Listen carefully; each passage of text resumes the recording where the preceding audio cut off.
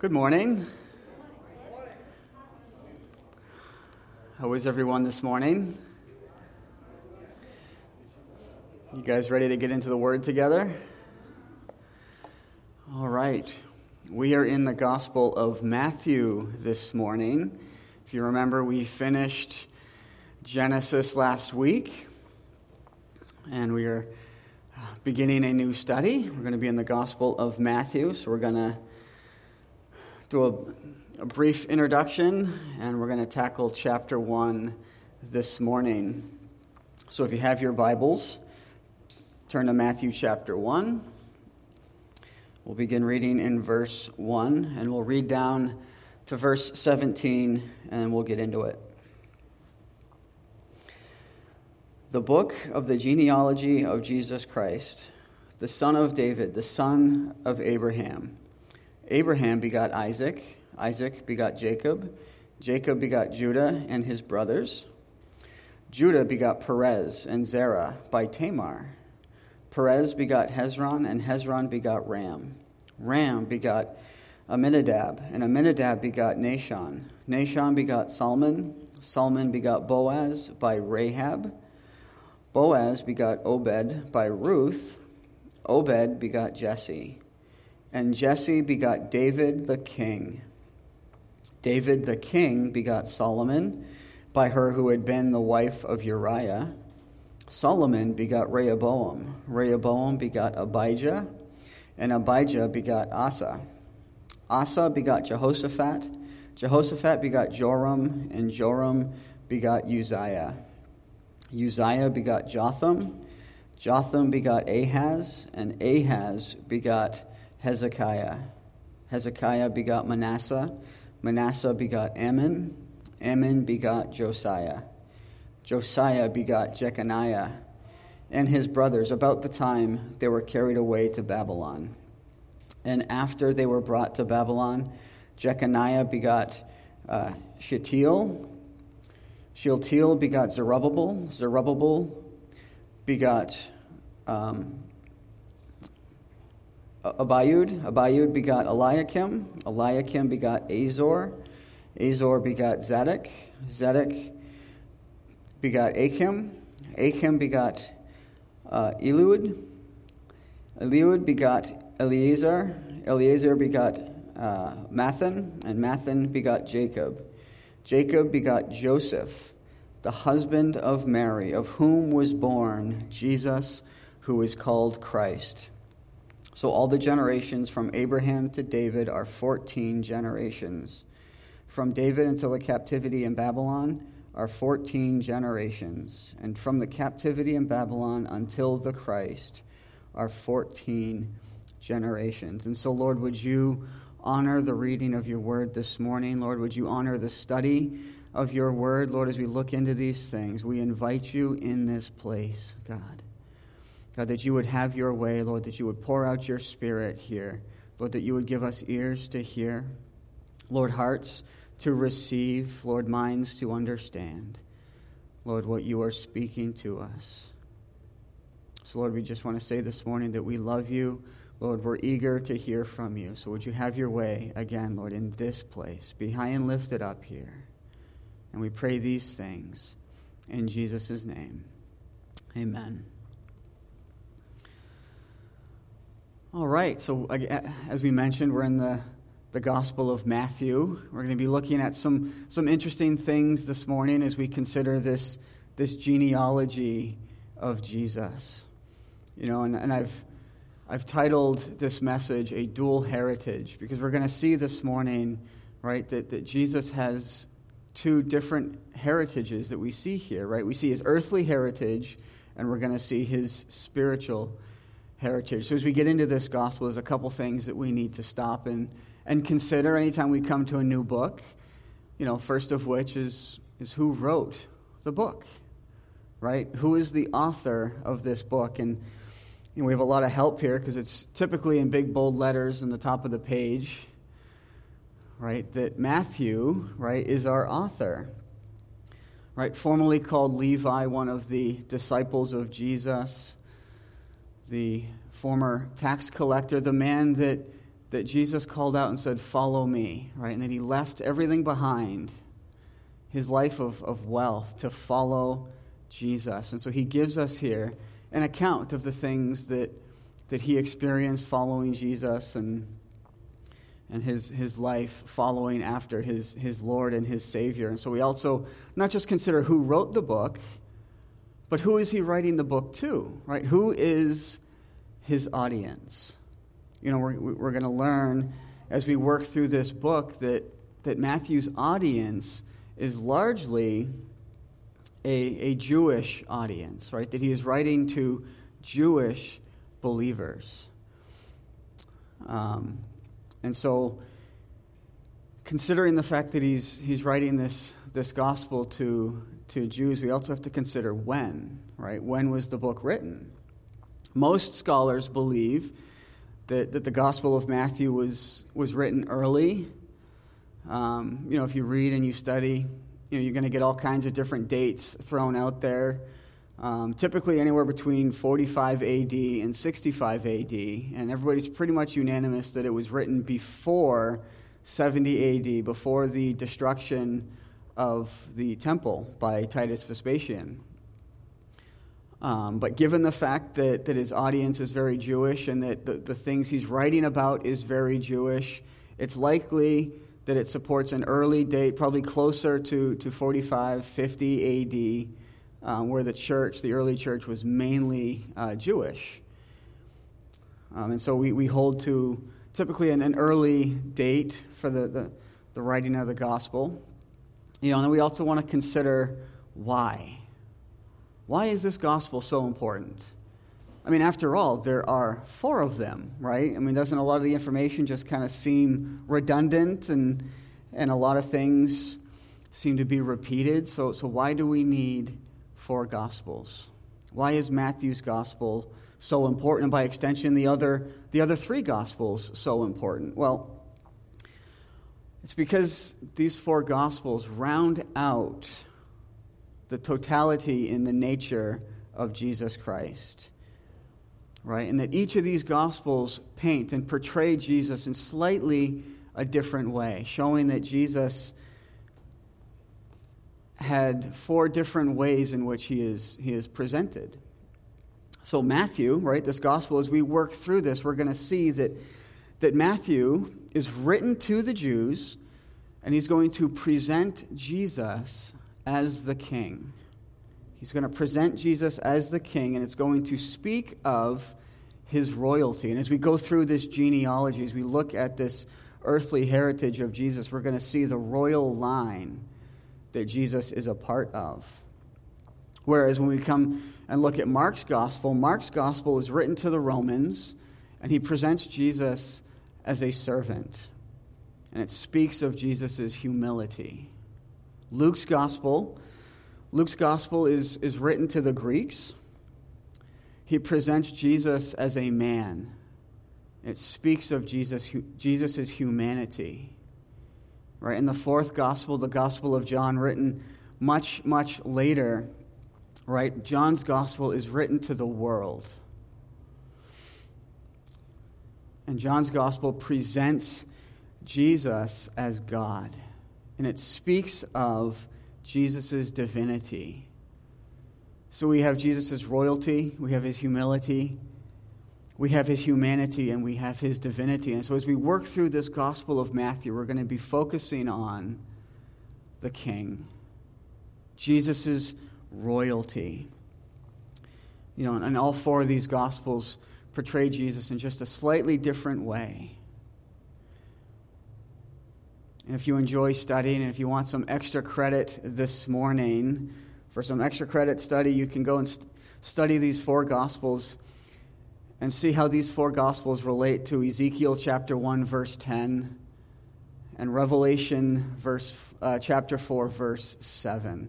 There's a really, really neat picture that's painted there, again, in Ezekiel 1:10 and Revelation 4:7, and how these 4 Gospels and these 4 representations of Jesus are compared to those 2 passages. So I'll leave that for you guys to study and to get into.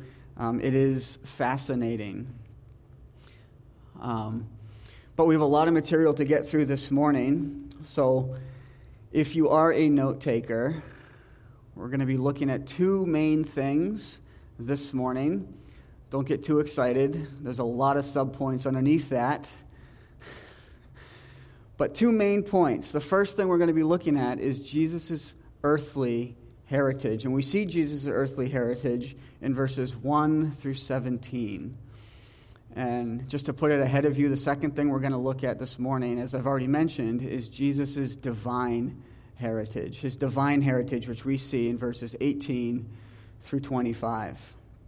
So, again, Matthew chapter 1 can be divided into these two sections, right? Earthly heritage and divine heritage. And when we consider Jesus' earthly heritage, there are 6 things.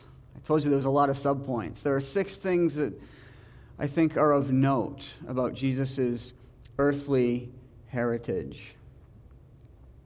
The first of which is that Jesus is the son of David. Jesus is the son of David. Look at verse 1.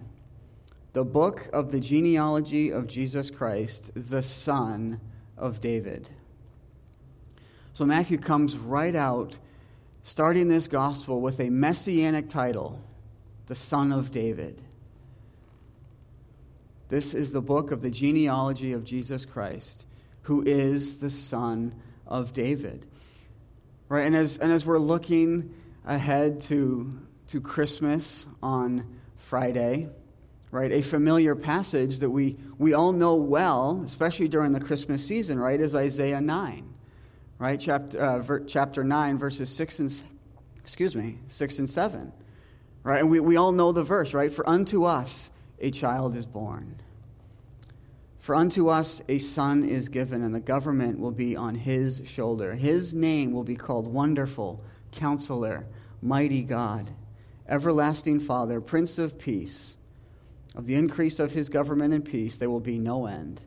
Upon the throne of David and over his kingdom, to order it and establish it with judgment and justice from that time forward, even forever. The zeal of the Lord of hosts will perform this. For unto us a child is born, for unto us a son is given. And I want to key in here for just a moment on those two phrases. All right, a son is given, a child is born.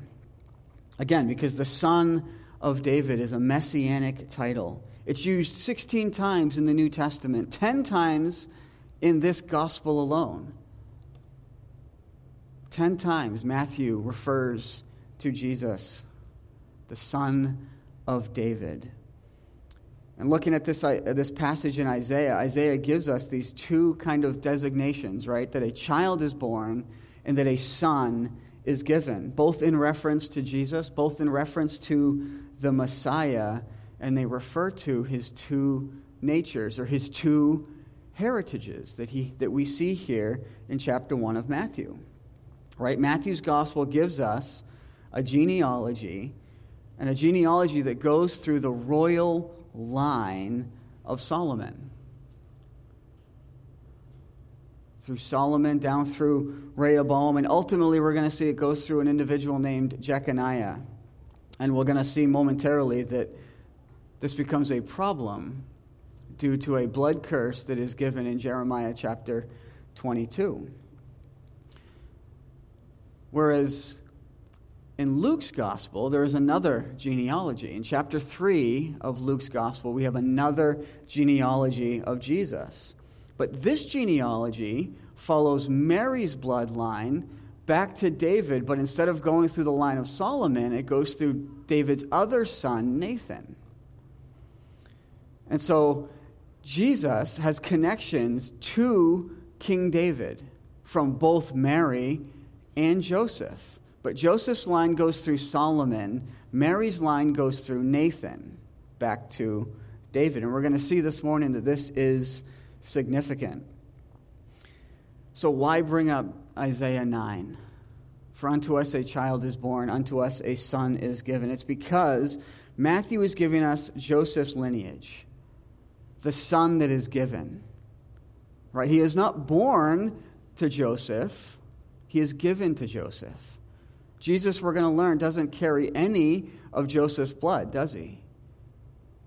Right? Because of the virgin birth of Mary. He only has Mary's bloodline. So the son that is given is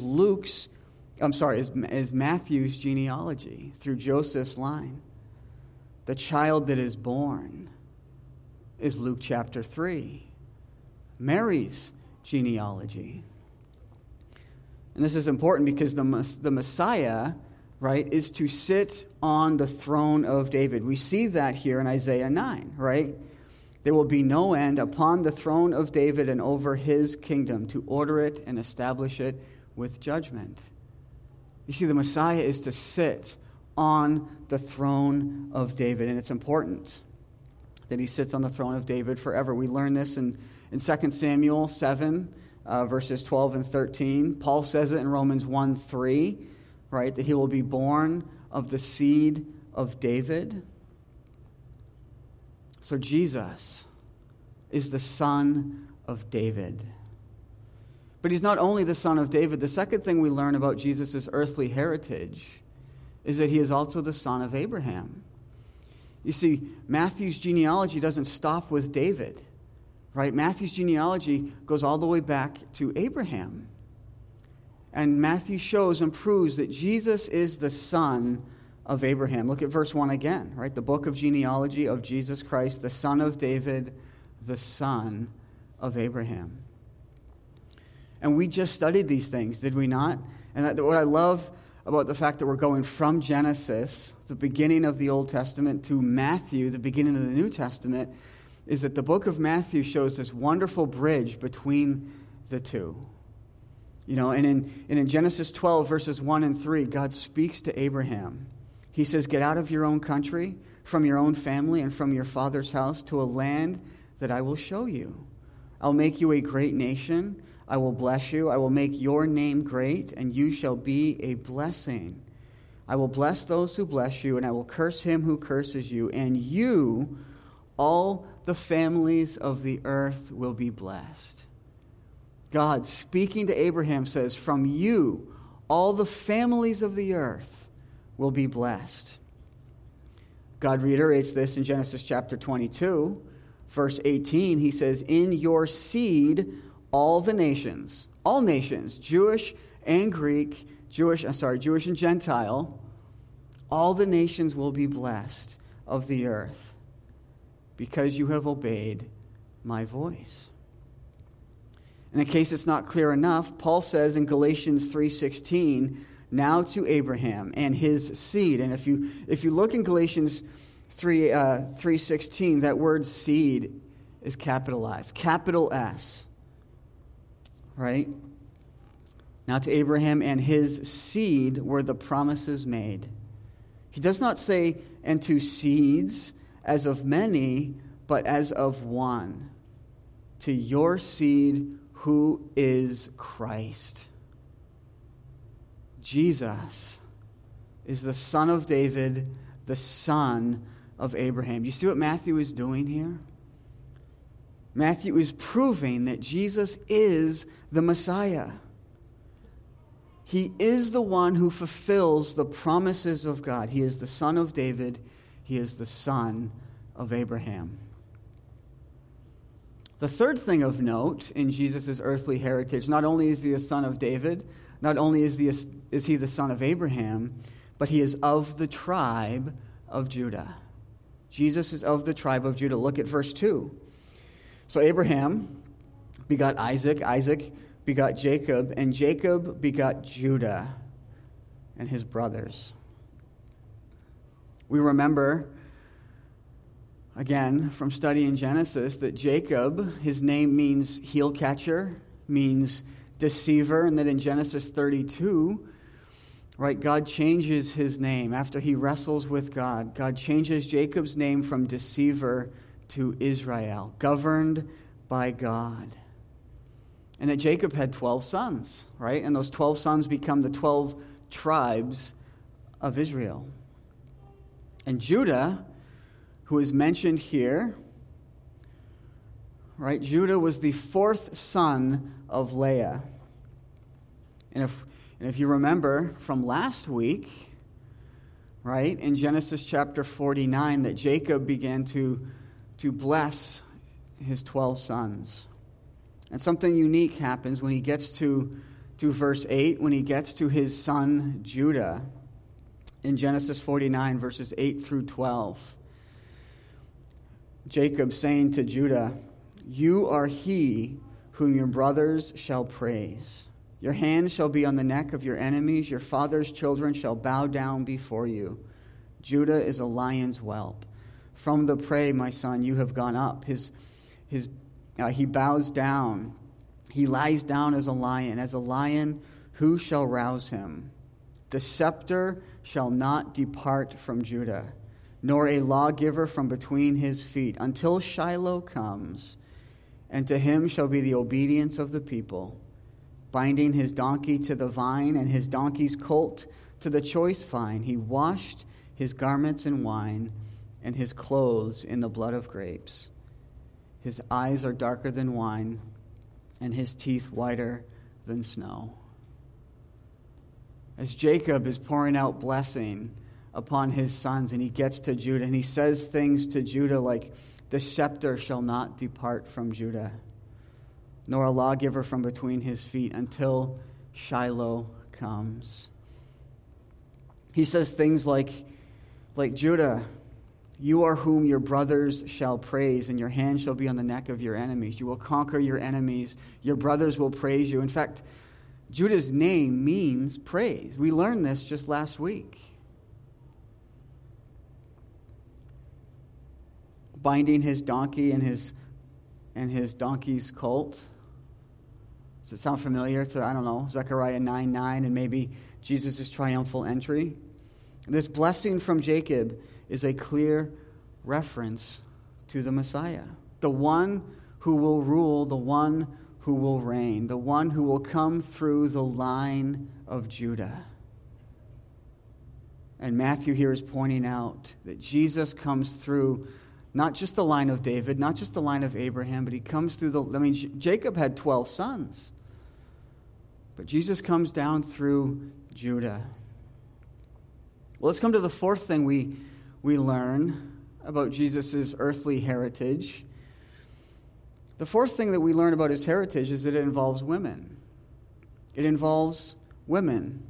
5 in total that we see here in our text. And I know this might sound kind of strange. Of course his heritage involves women. It must involve women.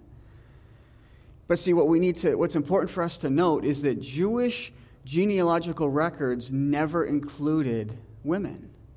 It always went down the male side. You see, for Jewish genealogical records, that you received your status, you received your royalty, you received your namesake from your father.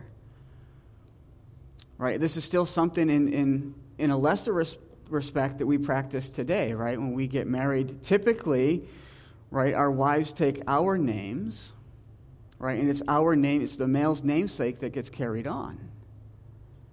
And so it was very, very rare going through a Jewish genealogical record to see a woman's name mentioned, because it was the father's line that was important to them.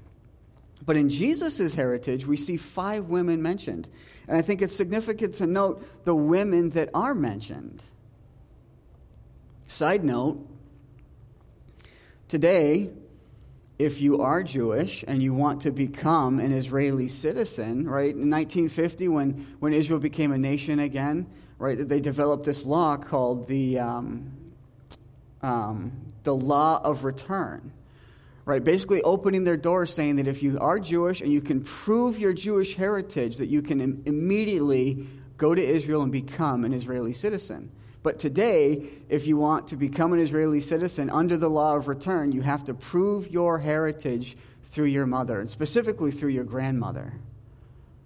Right? Because they know today that really your bloodlines comes from your mother. So Matthew includes these 5 women. These 5 women, 4 by name, 1 who is inferred. So let's look at these 5 real quick. The first one we see in verse 3.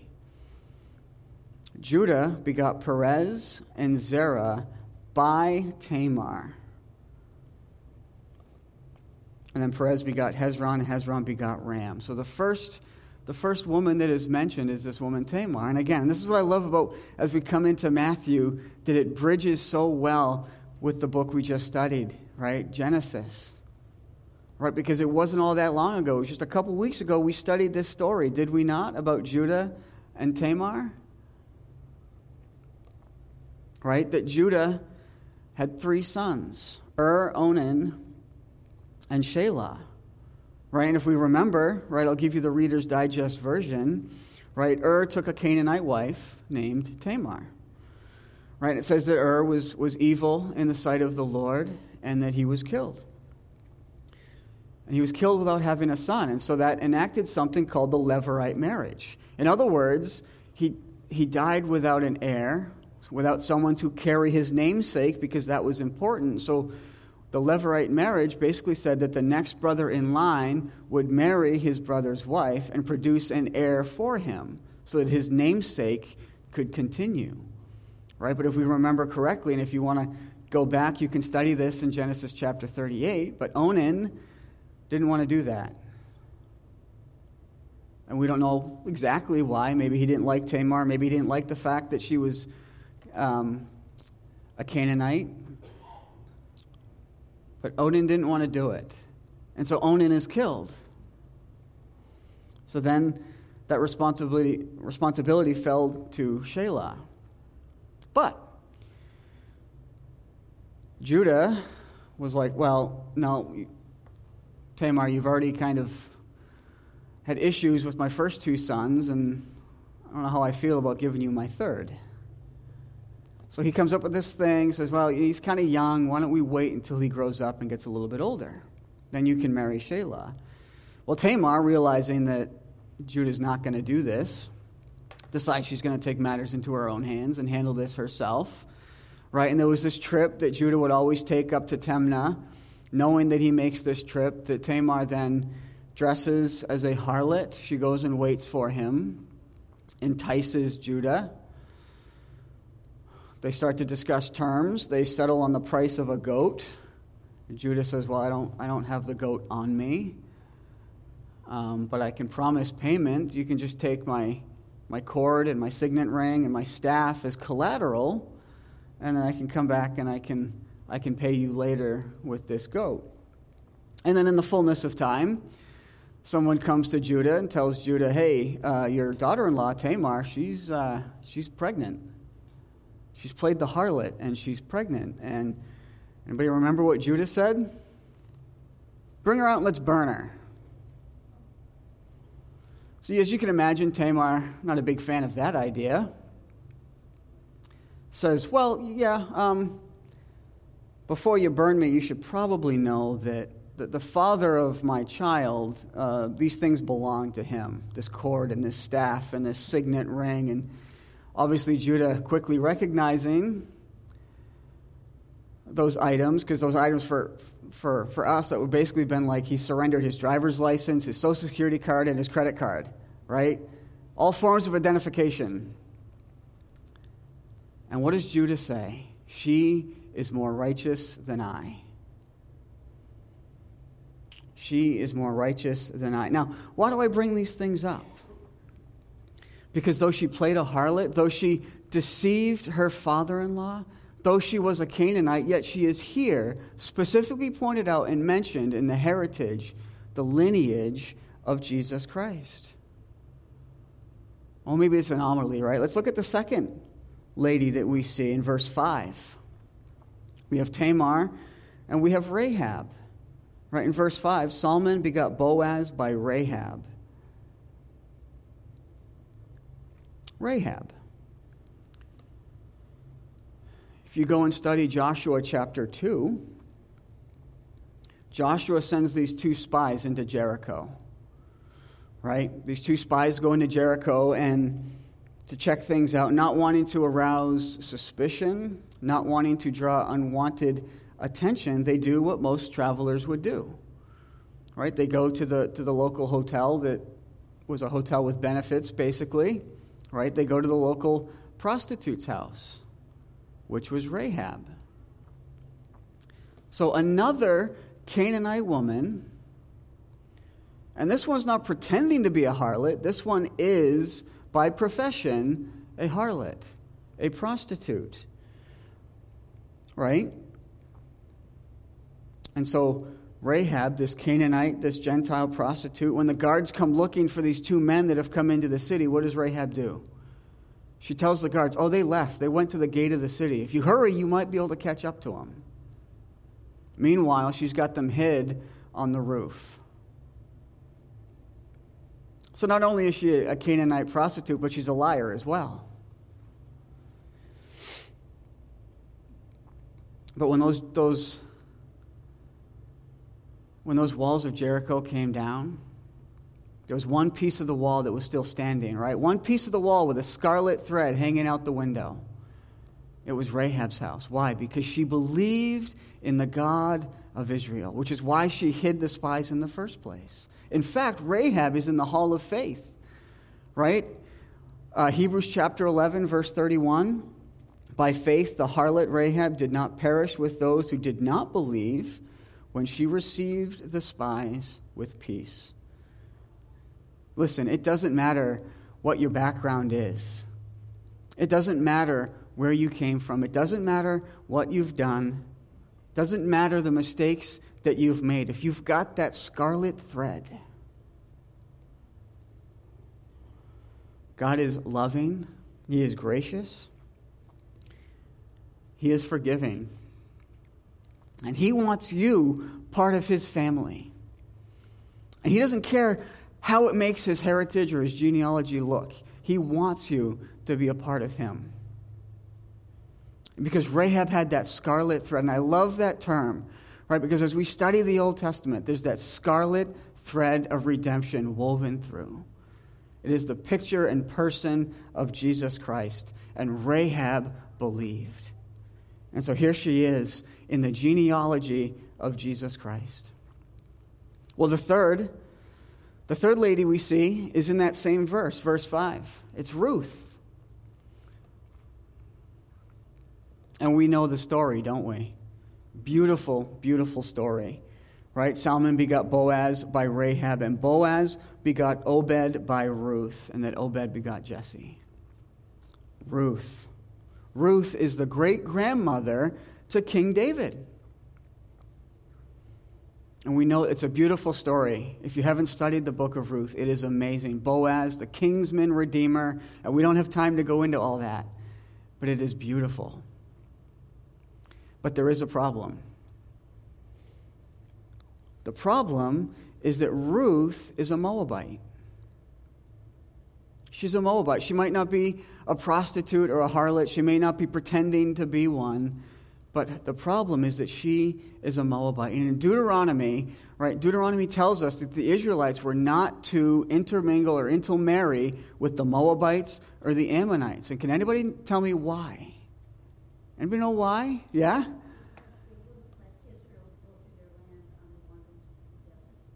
Yep.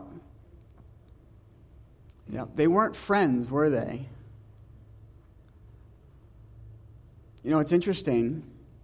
Again, going back to Genesis going back as far as to chapter 19, right? When Sodom and Gomorrah was getting destroyed, right? Who leaves the city? Right? It's Lot and his family.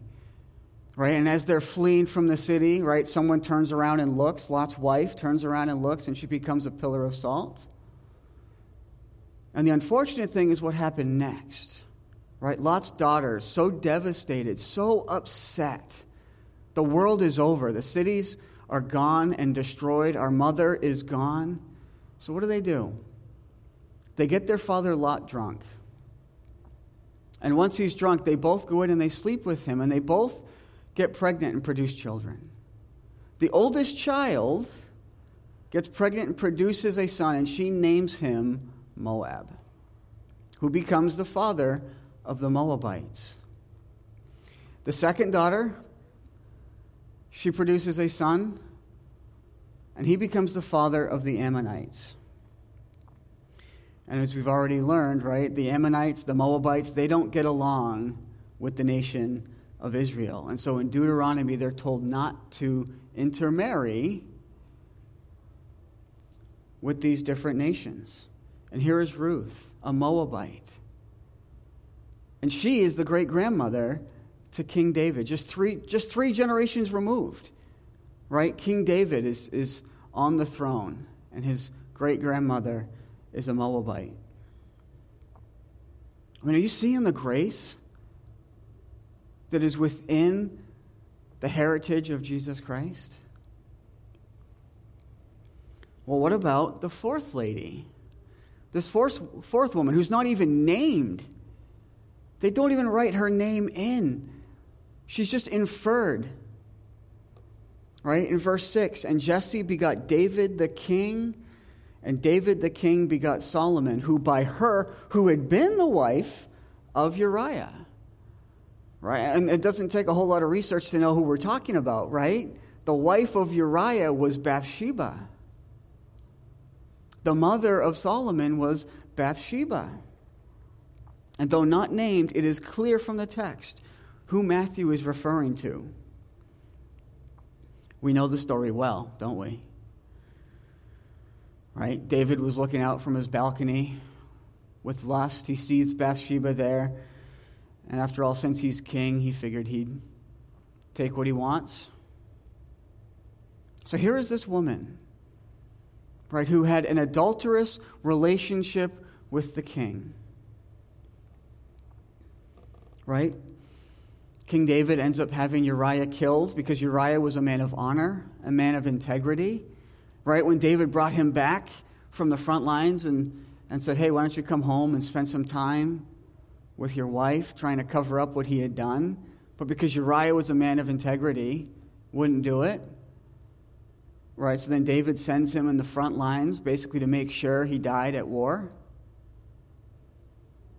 This is the story that's included in Jesus' heritage, his earthly heritage. I mean, I don't know about you, but this amazes me. It encourages me. Gives me hope, right, that I can be included as well. And it doesn't matter my background. These are things that in a typical Jewish genealogical record, they'd want to kind of hide. Why would we point out Tamar and Rahab and Ruth and Bathsheba? Why would we point these women out when they're typically not even included in general? Like, we'll just name the men. Well, don't worry, we'll get to them in a moment. They're not innocent either. But the fifth woman that we see is listed in verse 16, and we definitely know who this is. Right? Jacob begot Joseph, the husband of Mary. The husband of Mary, of whom was born Jesus, who is called Christ. We come to Mary, the mother of Jesus. And I love the contrast here. Right? Because Mary's not a harlot. She's not playing a harlot. She's not a prostitute. She's not a Moabite. She's not an adulterer, although she might be referred to as one. Right? Mary is different. This sweet young girl that loves the Lord, is open to the things of the Lord, is listening to the Lord. Right? She has angels visiting her. That she has been chosen by the Lord to be used mightily for the kingdom, to bring forth the Messiah into the world. And notice it says, right, Jacob begot Joseph, but it doesn't say that Joseph begot Jesus, because he didn't, right? That Jesus is not a part of Joseph's bloodline. It's Mary, right? Joseph is just the husband of Mary, of whom was born Jesus. Jesus was born of Mary in the virgin birth, not of Joseph. Not of Joseph, because, I mean, it's important. It's important because of that curse that I mentioned earlier. Right? And this brings us to the fifth thing of note in terms of Jesus' earthly heritage. And it's that his earthly heritage involves this person called Jeconiah. Look at verses 11 and 12. Josiah begot Jeconiah and his brothers about the time that they were carried away to Babylon. And after they were brought to Babylon, Jeconiah begot Shealtiel, and Shealtiel begot Zerubbabel. So in verses 7 through 12, we have a list of kings that were kings of the southern kingdom of Judah, most of which were evil. I mean, there are some bright spots like Hezekiah and Josiah and Jehoshaphat, but for the most part, most of these southern kings were evil and did what was evil in the sight of the Lord. I mean, you have kings like Manasseh, right? The worst king that ever reigned in Judah. And not only was he the worst king that they ever saw and ever had, but he had the longest reign out of all the kings as well. 51 years he reigned, yet listed in the genealogy of Jesus. But we come to this man, Jeconiah, mentioned in verses 11 and 12. And Jeconiah did what was evil in the sight of the Lord. And in Jeremiah chapter 22, verse 30, God, speaking through Jeremiah, says this about Jeconiah. He says, "Write this man down as childless, a man who shall not prosper in his days. For none, listen to this, for none of his descendants shall prosper, sitting on the throne of David and ruling in Judah." So God, through the prophet Jeremiah, prophesies that none of Jeconiah's descendants could ever sit on the throne of David. But wait a minute. Isn't Jesus a descendant of Jeconiah? Isn't he listed here in the genealogy of Jesus? And the amazing part, again, is that Jesus does not share his blood. And this is why I wanted to make the distinction between these two heritages, right? Because Jesus is going to receive his royalty from his father Joseph. But he doesn't share Joseph's blood. Right? We learn from Luke chapter 3 that Mary's bloodline goes through David, through his other son Nathan, not Solomon. Right? Jeconiah's bloodline goes back to Solomon.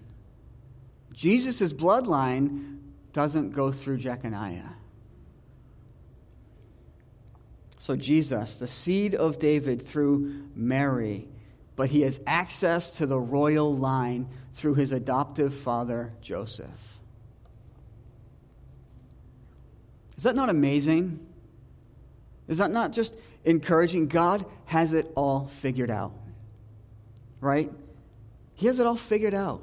And that encourages me, and hopefully it encourages you, because no matter what you have going on in life, no matter how stressful it may be, no matter the anxiety, no matter the struggles, no matter the heartache, no matter what it is, God has it figured out. He has it under control. He is on the throne. And we don't have to worry about it. It also means that Jesus Christ is the only person who could have fulfilled the requirements of being the Messiah. He's the only one. And Matthew is proving it in this genealogy. Well, let's come to the sixth thing we learn about Jesus' heritage, his earthly heritage. Look at verse 17. We have this interesting thing where Matthew says, so all the generations from Abraham to David are 14 generations. Then he says, from David to the captivity in Babylon are another 14 generations. And then from the captivity of Babylon until Christ are 14 generations. So 14, 14, 14.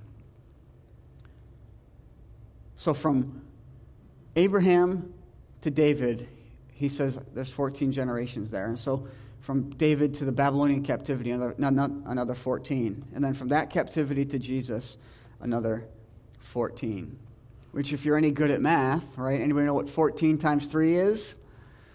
42. And I'll save you the trouble, but if you go through name by name in this record here, we have 40 names plus the 5 women. So wait a minute, the math doesn't add up. And if you want to go and do further study, you'll learn that Matthew's genealogical record, the names he lists here, isn't even exhaustive. He skips people. He jumps over generations, right? Sometimes he'll list the grandfather and then list the grandson and skip the father in between. It's not exhaustive. See, Matthew's trying to prove a point. He's trying to prove that Jesus is the king. He is the son of David. He is the son of Abraham. He comes through the line of Judah, and he deserves to sit on the throne of David. He's proving that he is the son of David. So, why 14? I'm not sure. It could be that Matthew here is using a poetic device. Something that is kind of veiled for us, but to the Hebrew reader, if you remember, right, he's writing to Jewish believers. He's writing to Hebrew readers, and I believe for the Hebrew reader, this would have jumped off the page. See, there are some things that we need to understand. The Hebrew alphabet is also their numbering system. And what I mean by that is every Hebrew letter in their alphabet had a corresponding number. So in other words, Aleph was the number 1. Bet, second letter of the alphabet, number 2. Right? Gimel, the third letter of the alphabet, has the third number assigned to it. Dalet, the fourth number, or the fourth letter is the fourth number. He is the fifth letter, and Vav, the sixth letter, so on and so forth, right? Each Hebrew letter of the alphabet, and it's the same with the Greek alphabet, right? Alpha, beta, gamma, right? They have numbers assigned to them. And so why this is significant is because if you spell the Hebrew spelling for the name David, it is Dalet, Vav, Dalet. Dalet, Vav, Dalet. David. David is how it plays out, right? So it's Dalet, fourth letter of the alphabet. Vav, sixth letter of the alphabet. Dalet again, fourth letter of the alphabet. 4, 6, 4. My mathematicians out there is 14. So what is David saying? This would have leaped off the page for the Hebrew reader.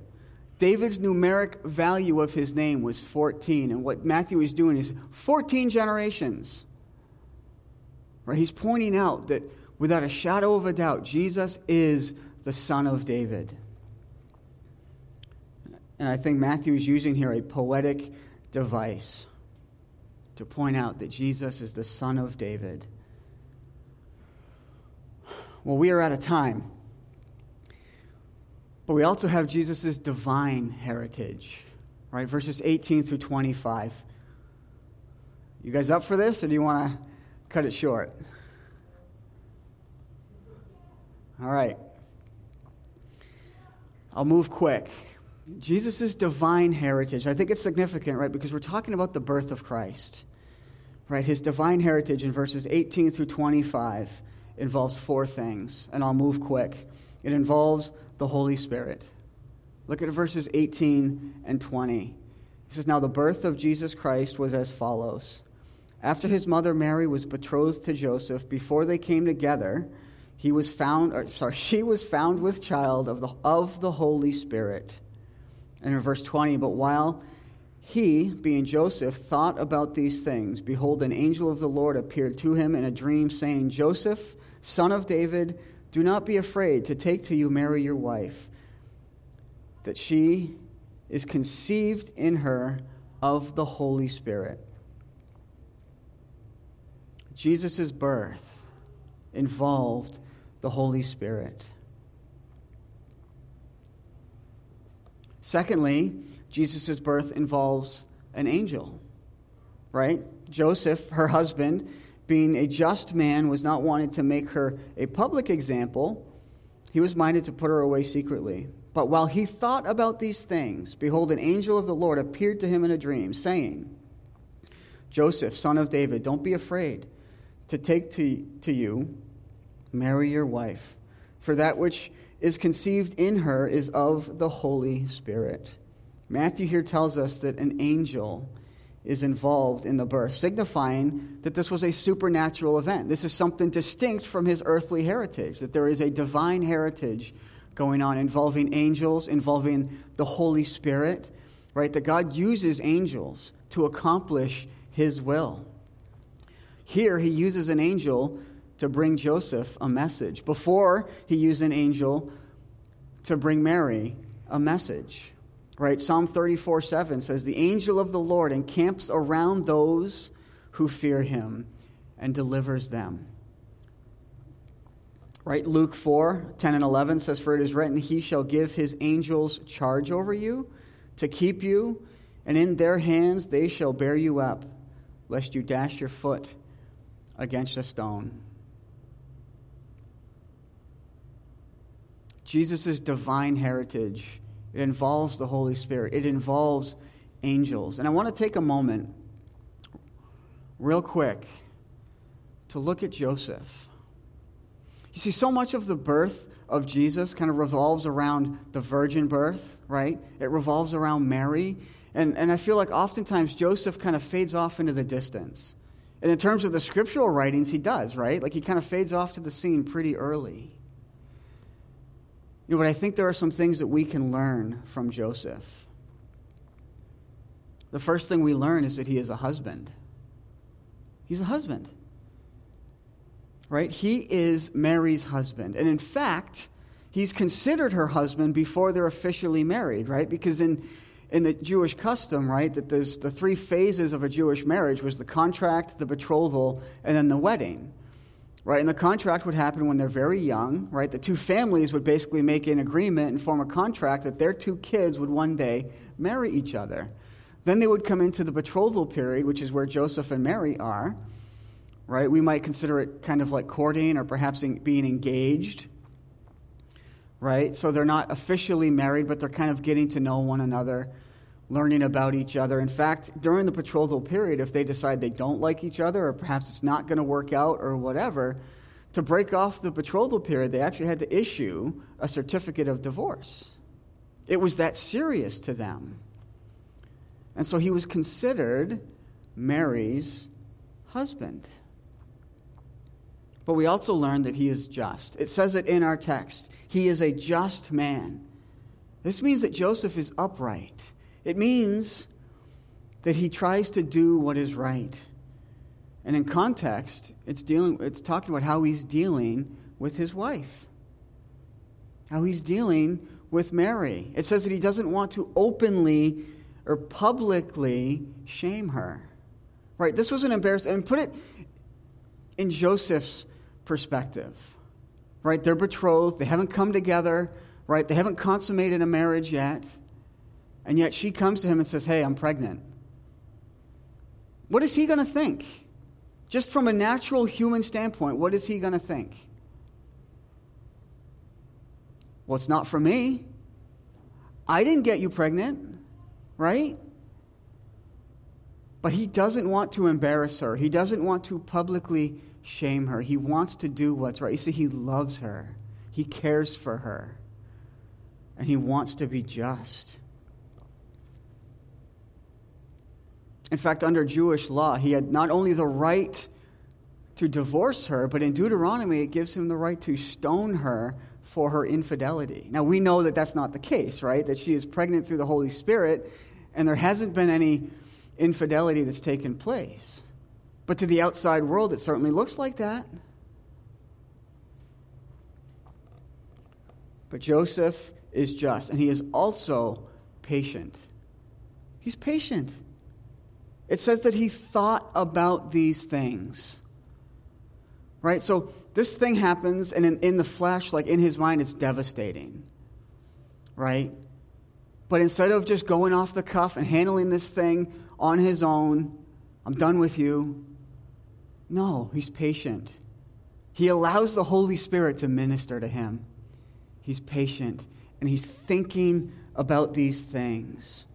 Right? What does James 1:19 and 20 say? "So then, my beloved brethren, let every man be swift to hear, slow to speak, slow to wrath. For the wrath of man does not produce the righteousness of God." Joseph is patient. Joseph is also spiritual. He's spiritual. This is the example that we have from Jesus' adopted father, Joseph. He's spiritual, right? As he's being patient, as he's thinking and meditating on these things, an angel appears to him. In other words, he's in tune with spiritual things. He's listening and waiting from a word from the Lord before he just responds in the flesh. Listen, man, we are called to be spiritual. We're called to be the spiritual leaders of our home. And Joseph here is exhibiting that for us as our example. He is also obedient. He's also obedient. Joseph woke up and did as the angel commanded him. Jesus woke up and did what the angel commanded him. All right, guys, this is what it means to be woke, okay? It means to be obedient to the Lord. Instead of going off and divorcing her privately, he's obedient to what the angel tells him. He marries her and he calls his name Jesus. Guys, this is significant. And lastly, it's a small point, but I think it's significant. Not only is he a husband, not only is he just, patient, spiritual, obedient, he's thoughtful. Look how thoughtful Joseph is. In verse 25, it says, he did not know her until after the child was born. Consider this for a moment, okay? You're betrothed, engaged, right?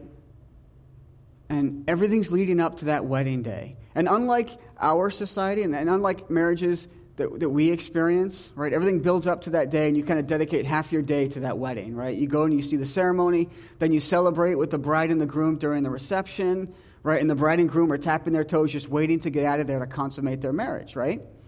In a Jewish marriage, it lasted 7 days. They celebrated for 7 days the wedding ceremony. And Joseph, being thoughtful toward his new bride, chooses not to consummate their marriage until after Jesus was born. I mean, guys, is that not thoughtful or what? Is that not considering and preferring his wife? Joseph, putting her needs before his own. Isn't that what we're called to do, men? To prefer our wives, to put them first, to love them, to put their needs before our own? Isn't that not what Paul tells us in Ephesians chapter 5? Joseph is modeling that for us, and I think it's significant. Well, back to Jesus' heritage. Not only does it involve the Holy Spirit, not only does it involve angels, but it involves fulfilled prophecy, right? In verses 22 and 23, it says, all this was done that it might be fulfilled, which was spoken by the Lord through the prophet, saying, behold, the virgin shall be with child and bear a son, and they shall call his name Emmanuel, which is translated, God with us. Isaiah 7:14.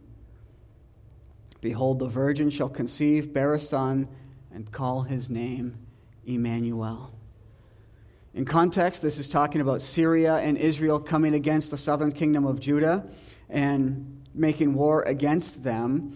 And Ahaz receives this prophecy, right, that God is Emmanuel. God is with us. And is that not encouraging? When it seems like the whole world is coming against us, when it seems like everything is bearing down on us, right? 2020 just won't give up. But as we celebrate this Christmas season, as we go into Friday, we go in saying, Emmanuel, God is with us. Amen? Lastly, the fourth thing that Jesus' divine heritage involves. It involves being saved from sin. It involves being saved from sin. Verse 25, and he did not know her till she had brought forth her first son, and he called his name Jesus. The name Jesus, Yeshua, Joshua. It means Jehovah is salvation. It means God saves. God saves. And I don't know about you, but I'm a dirty, rotten sinner. And I need to be saved. Because our sin separates us from God. Because of our sin, right, all we need to do is call on the name of Jesus. And he will save us from our sins. Right? Acts 4:12. Nor is there salvation in any other, for there is no other name under heaven among men by which we must be saved. This is what Christmas is all about. This is why we celebrate this time of year. Because it brings salvation. That Mary, through the virgin birth, brought in salvation to mankind. I'll end with this.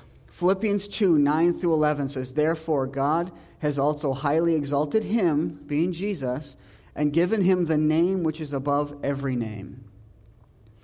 That at the name of Jesus every knee should bow, those in heaven and those on earth and those under the earth, and that every tongue should confess that Jesus Christ is Lord, to the glory of God the Father. There is no other name this morning that we should be calling. There is no other name that is worthy of our worship than Jesus Christ. So as we come into Christmas this morning, let's call on the name of Jesus. Let's see him high and lifted up this Christmas. Because it is the only name that saves us from our sins. Can I get an amen? All right. Well, as we close, let's begin to prepare our hearts for communion.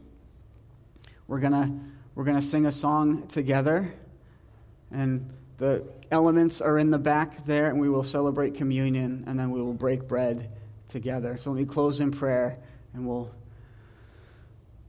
sing a song. Father, we thank you. We praise you, God, for this season, Lord, for this time of year when we can, Lord, acknowledge, Lord, all the prophecy, Lord, all the things leading up to your coming. Lord, that you came into this world, Lord, you came in with humility, Lord, lowly as a babe, Lord, that you experienced every part of this life. Yet you did it without sin, so that you could go to that cross and that you could become sin for us. And God, we thank you. We praise you for that, Lord, and we want to remember you for that this morning. So as we celebrate, Lord, not only your birth, Lord, but your death and your resurrection, God, we want to see you lifted up in this place. So we thank you. We praise you this morning. God, we love you. We thank you. God, go before us the rest of today. We pray these things in Jesus' name. Amen.